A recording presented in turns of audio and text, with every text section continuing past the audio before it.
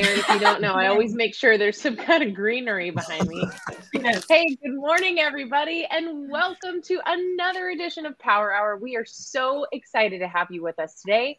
So let us know where you're tuning in from, as always, if you're catching us live here on LinkedIn or over on Facebook or YouTube, because today is special for two reasons. Number one, we are finally broadcasting straight from the Power Hour page, which we are thrilled to do. So thank you so much. We've got plenty of followers, and Dan, your dedication to getting us to be able to broadcast from the page, thank you so much. And also, we have Aaron with us this morning, who is going to be blowing your mind when it comes to change, innovation, and what kind of innovator are you? So I'm really excited to be able to introduce him today. But before I do, if you haven't met me yet, I'm Claire Davis from Traction Resume, where I help sales leaders get great jobs and make more money with resumes and interview prep. So how about we do a quick round robin, team, and we introduce ourselves. And then Aaron, if you don't mind, I would love to do an intro for you. Sound good? Okay, Aaron, let's start with you. Sorry, Dan. You got to pass the ball, Claire. If you don't, no one knows what to do. I thought if I point, I have my best chance of getting it right if I just go down. Okay. Yeah, that's true. Hey, everybody. I'm Erin. I run Muscle Creative. I am known as the conversational copywriter. So I work with solopreneurs and small businesses to help them write copy as a conversation instead of like the robot that people become once they start speaking as a business. And I do that through one-on-one Write With You sessions and my monthly membership. Over to you, Dan. Can we just talk about, and I don't know if anyone caught it at the very beginning of the stream, but every single time before we start Power Hour, we always talk about Claire's plant and how proud of it she is. I'm shaking it up for you guys today. This is a newbie, so I'm trying to keep it fresh. Thank you, Dan. I appreciate that. On plant rotation. Nice. Yeah. I like it. Aaron, we're sending a plant to you for next show, okay? Morning, everyone. I'm Dan Mont. If you don't know, I help you build your business on LinkedIn through courses, coaching, and free resources. And I really am excited to jump into today's episode. So, Claire, if you want to do a quick intro for Aaron, and then we'll let him take it away, and we'll go from there. Yeah, absolutely. So Aaron is with us today. He is the author of the book Today's Innovator, which you can go find on Amazon. I was checking it out earlier today. He's an innovation expert with 17 years of experience innovating in complex organizations. And so what we were chatting about a little bit backstage is how that's so important at the corporate level, but corporations, businesses are all created from people just like you and everybody watching here.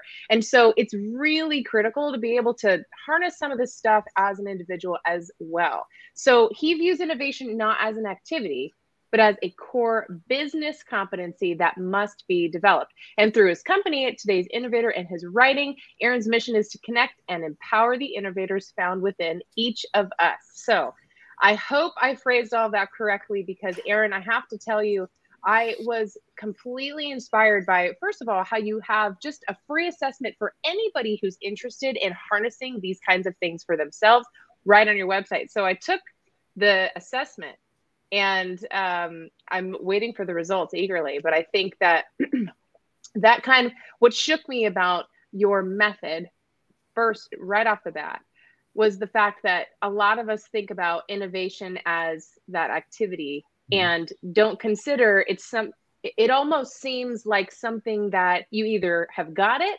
or you're not really an innovator. And what you broke open for me was that we're all innovators and can be change agents, but we have different styles like any other part of our lives. So if you don't mind, can you tell us a little bit more about that, and maybe how you came to discover that innovation is something we can all grasp? Yeah, thanks for the intro. I'm excited to be here. My story is I have 2 math degrees and I'm incredibly introverted. And I went and I started in a credit risk analyst job at Capital One for many years. But Capital One was a very innovative culture. And so I learned innovative ways while I was there, mostly from sitting back and just observing everything. But at one point I got the opportunity to participate on an innovation team at Capital One, and that gave me the bug. So I started to learn that driving change inside of an organization was logical, right? There was a process to it. There's a method to it. And I could apply my logical thinking to that and actually bring my own angle to it that maybe some others weren't presenting.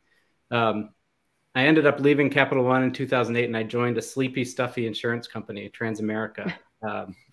And over the course of a few years, I rose up through the ranks for whatever reason and ultimately became Chief Innovation Officer of Transamerica. And my mission was to make it a less sleepy and stuffy organization. So that was the task at hand. As Chief Innovation Officer, I thought my job was, like you just said, to innovate, to create innovations that would change the way that we do business. But the CEO framed it up in a very different way. He said, create a culture of innovation, collaboration, and trust. And I will tell you that as an introvert, trying to change a culture of 6,000 people was absolutely terrifying. I had a team of 3 people. And the lesson learned was that 3 people cannot change a culture of 6,000, but 200 people can. And so I started to learn how to develop smart networks of people inside of the organization who became change agents and started to drive the change that we were trying to see. Many chief innovation officers burn out after a few years. And so that was the case with me. I left the corporate grind in 2016 to try to figure out what I really wanted to do when I grew up. And within a few years, I wrote the book, Today's Innovator, which I call my block and tackle innovation book. The first 3 parts are really just kind of standard innovation fare. But I sat down to write the 4th part, which was called The Profile of Today's Innovator. And I realized very quickly, this is new thinking. I hadn't seen this type of thinking anywhere. And I realized it should have been the whole book. And it's such fertile ground, in fact, that over the past 3 or 4 years, it has been my entire pursuit to try to unlock what creates great innovators. And one of the insights that I've learned, I think this answers your question, is that the word innovation is very nebulous and ambiguous, and it means different things to different people. And I've realized that if I reframe that as change agency, so to be a great innovator, you have to be a great change agent. You have to understand what system you exist in and try to change the system so that whatever change you're introducing can stick and can last in that system. And that's this idea of change agency. So over the past 2 years, I've started to slowly reframe all of my thinking in terms of change agency, less about innovation, more about how do I empower individuals to be stronger change agents in the work that they do. That's fascinating. And it fascinates me more that knowing that you're an introvert, and had to kind of branch out so much, because to make change, I assume you have to collaborate with other people, and it's kind of like a domino effect. Do you feel like using the phrase change agent is less intimidating than maybe innovator or innovation? I think when people think innovate, you think, oh God, that's that guy over there. Like, he's right. The innovator. I can't do that, and maybe it sounds like you're kind of bringing it to the people of like, we can all do this and we can all impact, whether it's professional or in your community. Is that pretty accurate? Yeah, that's great insight, Erin. I heard a lot of innovations, that thing that happens over there, whether it's a lab, whether it's a team or a department. But when our CEO at Transamerica framed it as create a culture of innovation, it was for the people. It was this idea of we should empower any individual who has a great idea or is frustrated by something to seek a solution to that problem. And that is that culture of innovation that we're looking for. Everyone's happier when you feel empowered to find your own solutions, when you fall in love with your own ideas, when you fall in love with the problems that you're faced with, and you're not reliant on others to solve those problems for you. One of the common afflictions I see in organizations is opening up a suggestion box for ideas. And what an awful notion to have employees submit their idea into some black box in hopes that someone else picks it up and runs with it. That's just terrifying. So how can you create an environment where someone can fall in love with their own idea and can pursue it on their own? And that's the idea of change agency, and becoming a change agent, creating an environment where innovation can thrive is change agency. Yeah. Did anybody else just take a complete sigh of relief? Like, okay, being an innovator doesn't mean I have to invent the next iPhone. I feel like you've really broken it apart so that everybody can access this kind of thinking. And I would imagine that there's probably a system that goes along with that you helped create. So it became that community. And before I do, I wanted to just shout out really quick. We've got some great people here, some innovators in this as well. So I would say, Steve, good morning. This is great to see you. Stu says it's his first Power Hour. Great to see you, Stu. Welcome to Power Hour. Kathy's here, Garen's here. Great to see you. And Brian, who I'm so glad we're connected. Thank you all for being here. So can you tell us a little bit more, Aaron, about what that looks like systematically or as more of a program than just this thought? Yeah. There's two quotes or attributions that I'll make in order to frame that up. The first is the great management thinker, Peter Drucker, was the first person I'd seen who talked about innovation as a competency and not as an outcome. Many of us think of an innovation as something new that has commercial viability, right? That's kind of the common notion of innovation, a new product, a new thing. Peter Drucker said, nope, that's not it. It's actually the core competency for responding to change. And as the business builds that responsive muscle, they become stronger at innovation. And what you can look at is how, or business or organization or individual, it can be anyone, right? What you can look at is how responsive am I to the change factors that I observe? And there's a lot to that. Am I good at observing change factors first and foremost? How good am I at understanding what's changing around me? Are my customers changing? Is the environment changing? Is there a pandemic? Right? As you start to understand those things, then you can develop a response to those things. And that the more creative the response, the more innovative the response. So innovation essentially becomes a quality or competency and not an outcome. Mm-hmm. The second attribution I'll give to my thinking is to the great economist Edward Deming, or W. Edwards Deming, who said, every system is perfectly designed to achieve the result that it gets. And so if a business or an organization or an individual is stuck and they're achieving just one thing over and over again, if you need to achieve something differently, you have to change the system. That's the implication. And so how do you apply systems thinking to the innovation world or to the change agent world? I looked at that from an individual perspective and realized that there are different traits, or what I call archetypes, that an individual can role model in order to be a stronger agent of change. And they're in 4 domains. The first one is in the solution domain. You can become really good at creating solutions, and that's leverage your expertise, whether that's as a web designer, as a salesperson, or whatever it might be.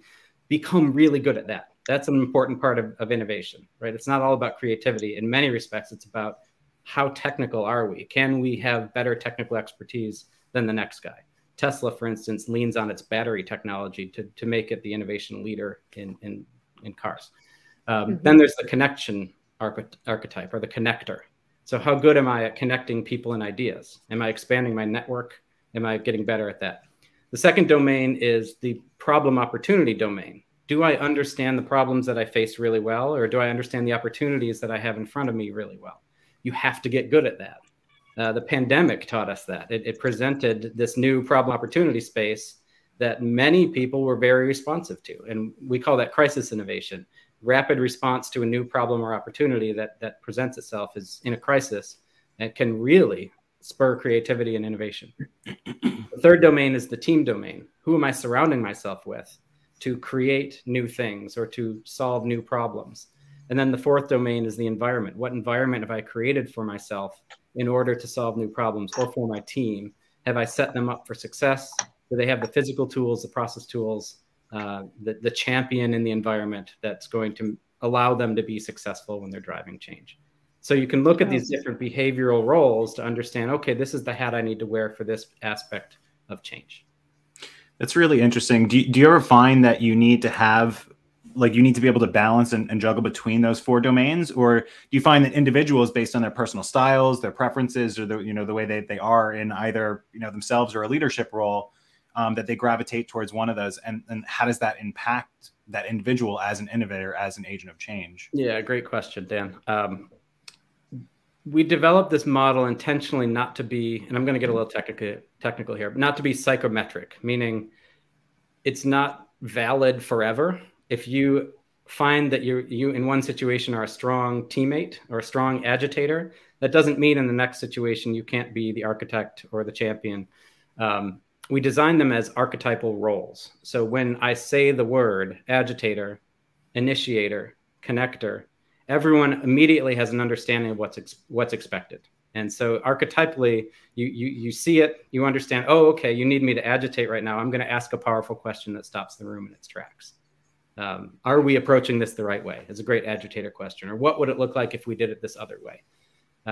Anyone can do that, and you can learn and practice that and become better at that. And when you recognize that all of these roles need to play to have a strong ecosystem or a strong change system, then sometimes, Dan, you do have to switch roles. And midstream, you might say, hey, we don't have time to agitate right now. We have to be solution focused, because you know what you're up against, and you know what type of role that you need to model at that point. We call them team roles and archetypes. So, what's the best?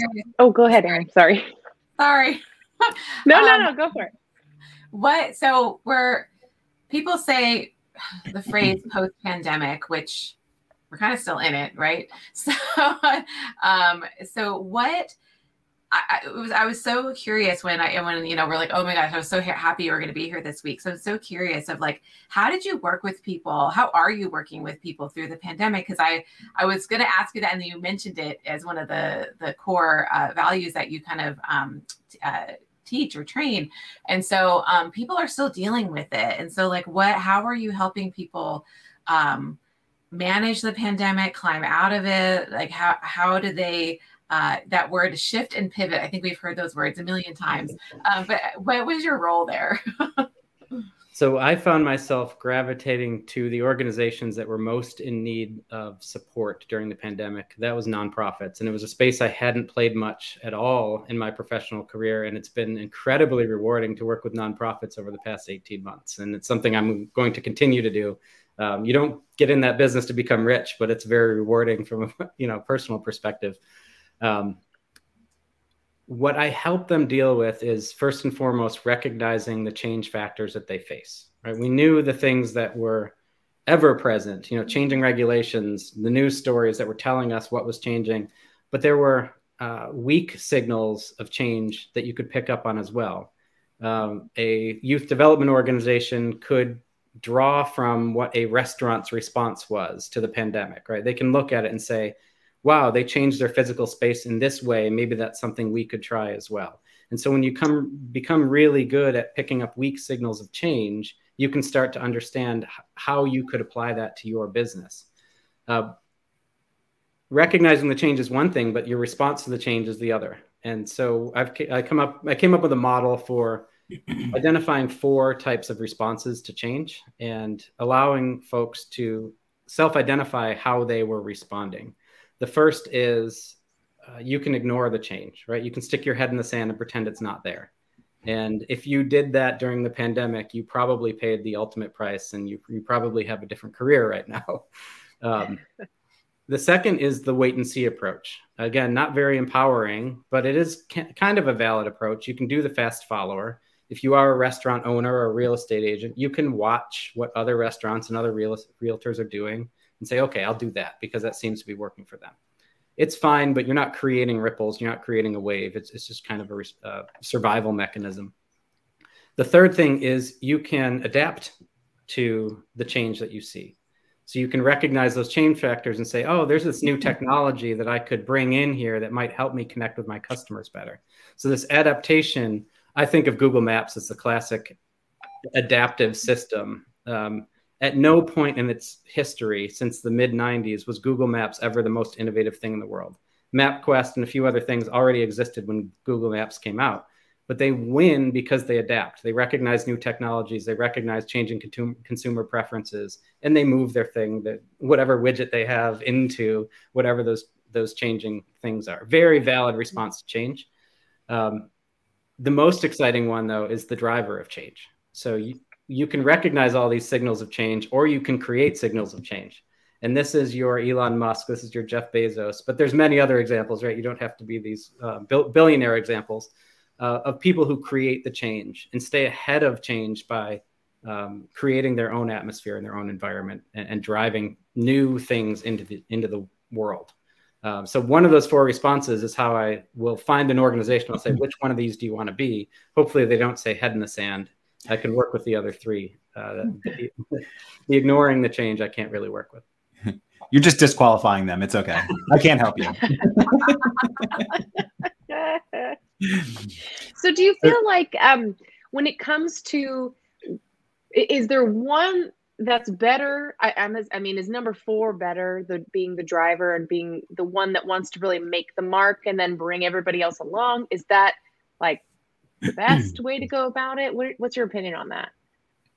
Yeah, I used the Google Maps example to illustrate that no, number 4 is not the best thing, right? Okay. MapQuest was probably the driver of change in the online map space, right? But no one goes to MapQuest anymore and prints out directions. At least I don't think people do. What's MapQuest? Right. Google Maps was just adaptive. They said, let's do what they're doing. Let's figure out, we can put cameras, we can borrow this other technology, we can put cameras on top of cars and send these cars out to the world and create street view. We can do all these other things. They were never the drivers of change. They were adaptive. And I think that's a very valid response, is to understand what's successful for other organizations, what new technologies are presenting themselves, what are my people capable of, right? Because you surround yourself with teams who have certain potential, and you can't exceed a team's potential. So if you don't have it, if you don't have the ability to produce new technology, don't go do that, right? Yeah. Do the adaptation. So like MySpace was a driver. Yeah. Right. Exactly. So this is sort of a unique time for Power Hour. And, I'm seeing some more new fresh faces in the chat today. And I'm so glad to see that, because we are about to go after next week on a short break so that we can regroup and bring some new, fresh innovation to this show.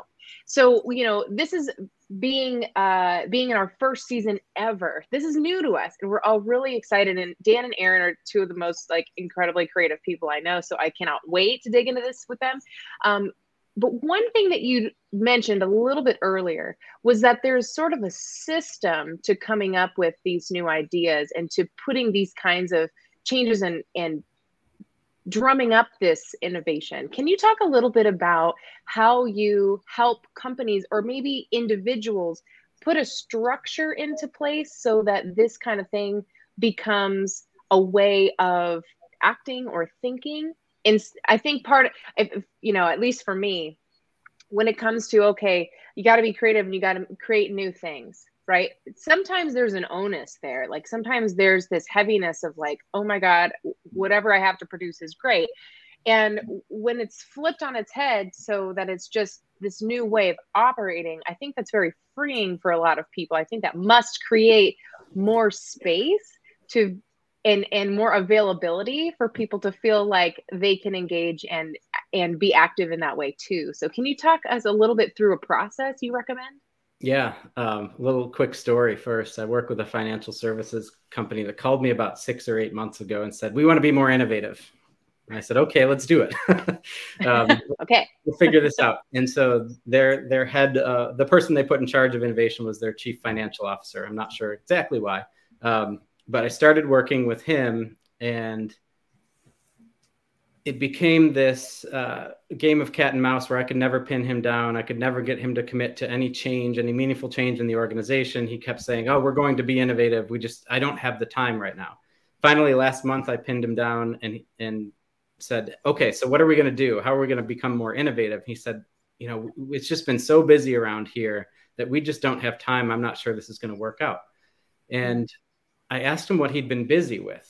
And the things he talked about were, they were rebranding the company, they were developing new products, they were installing new capabilities, right? Everything that he mentioned was innovation. And so to not have the time was a mindset shift. He needs to have that mindset shift. And that's the first, I guess, part of the system, is to view innovation not as some unattainable outcome, but as a quality to the work that I do, so that any project I take on has a certain level of innovativeness. And I'm confident that in their new product development, this financial services company was innovative. I'm confident, right? By any definition, they would call themselves innovative, but they were seeking something wholly unattainable. And I'm still not sure what they are seeking, and I'm still working with them on that. So part of that system is really the mindset shift, the perspective change. The other pieces that I like to install, whether it's an individual or an organization, is alignment to mission and vision. So understanding what are we trying to become and why do we serve the people that we serve. And that can be a very personal thing. I work with people on an individual basis. What are you trying to become? What are you trying to create in your life? And until you can articulate that, you can't really apply innovation process to it. You're not going to wake up with some big aha idea. In fact, the more work you do, the less likely you have an aha idea. That's the exception to the rule. The more work you do on innovation, the more likely it just feels like solving a problem. So when you have a mission and a strong vision, which is aspirational and attainable, but it's a stretch, then you can start to imagine what it might take to get there. The next thing we work on is the values level. So when I talk about values with people or with organizations, I'm describing the qualities of the environment that will allow me to achieve the vision. What's required to achieve that vision? Do we need to be collaborative? Do we need to challenge each other? Do we need to be flexible in how we work together? Let's name all those things that are required to achieve that vision. Too often, values, particularly for organizations, are stated values, and they're on mouse pads or on screensavers or hanging on walls in offices, but they don't have any basis in reality. In reality, the values are what shows up in, what are people rewarded for? What are people fired for? That points to your values, and they're very often very different than the stated values. I try to skip that by focusing on aspirational values. What's required to achieve the vision that you want to achieve? And so when you start working on aspirational values, you start creating that environment that unlocks the potential of a team, unlocks the potential of an individual, unlocks the potential of the organization, because you're begging it to work differently. So that's where all the work starts, is at mission, vision, values level. Once you get past that, you can start to look at what are called design principles or design standards. So in everything that I do, what are the few things that I want to show up or not show up? These are your must-haves, must-not-haves. In an organization, it might be your brand standards. We always want to present our brand this way, or we always want to have this type of customer experience. And those are very important. Those rules are very important for innovators. The best innovators have a lot of rules that they follow, and they'll just break one or two rules at a time in order to unlock some new potential. And when you give them complete greenfield, very often they don't know what to focus on. And so it'll become a pet project and not necessarily something that's just a logical tweak or a logical response to some change factor that they're seeing. Did that answer your question, Claire? Oh yeah, definitely. And what really it reminds me of, Aaron, is so 2020 shook everyone when it came to their career. It doesn't matter what career you were in, we were all affected in some way. And so being in the career space, many people and many of my clients thought, okay, to play at this new level, I have to completely change my approach, my personal brand, and who I am in my career. And that doesn't work, because when you try to change everything, you're like a boat adrift, right? So I love what you're sharing about innovators change one or two of the rules on the playing field, one or two things that they try that are different, so they're not completely untethered and being inauthentic to who they are and what's worked in the past. I mean, you don't get anywhere in your career for not having built yourself along the way. So, honor that. But changing a few things makes this really relatable and really powerful as a strategy. So thank you very much for sharing that. Sure. So I think you brought up a good point. I think it's come across a couple of times, right? It's like innovation is such a broad topic, and it's very hard to identify where you can get started. So rather than kind of people proactively make the decision to say, I need to, as an individual or in my career or for my business, need to be more innovative, what can people do to, and I think, right, like we've mentioned this a couple of times now, the pandemic is the most obvious change in the environment, right? Everyone realized, okay, I need to either, stick my head in the sand, or I need to adapt. I need to figure this out. But on an individual level, on a day-to-day basis, right? Like, how can we identify changes in our environment, in our market, in our business, what have you, to say that is the best place for me to be an agent of change, to implement and be able to improve either myself or my business? Yeah, I call it developing a responsive strategy. So you have to understand what are the potential things that might change in my system, right? And I mentioned a few earlier. It could be the regulatory environment. It could be the economic environment. It could be consumer trends. It can be customer feedback on complaints. I'm hearing this over and over again. Any one of those things is a valid change factor. I'd like to present a mosaic, if you will, of all the things that can change and how am I monitoring each one of those things? And are they important to me? And if not, get it off the dashboard, right? What are those few things that could potentially change? There's a great model for it. It's called the PESTEL model, which PESTEL. Just look at the political environment, look at the economic environment, look at the environment, look at social trends, look at technological trends, and look at the legal environment. That's a good model to start with. So if you're looking for, how do I monitor the world, use the PESTEL model, and then adapt it for whatever you're in. If you're in just, Dan, I know you're a parent, right? PESTEL may not work for you. You may want to watch for other things. You may want to look for other changes so that when you're thinking, how do I change myself to be more successful as a parent? You're picking up on, those are the trends that I'm seeing that others are doing. Here's some of the things my baby is telling me, right? And you've got your ears to everything and you're picking up on all these factors. And then you pay attention to your own stress as well and to your own body and how you're reacting to things. And that's going to point you in the direction of solutions. So if you're very attuned to the change factors around you, you might wake up one day and say, you know what, my 3 priorities are this, this, and this.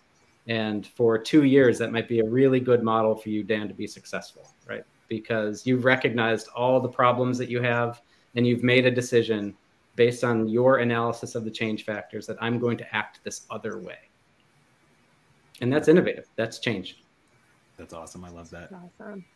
So Aaron, one last question for you. Every week, we always ask our experts who come on so generously, thank you, by the way, I love that. to share something, thank you, and to share something with the audience that they can put into practice today to get better in this particular area. So what is your advice there for everybody here joining us?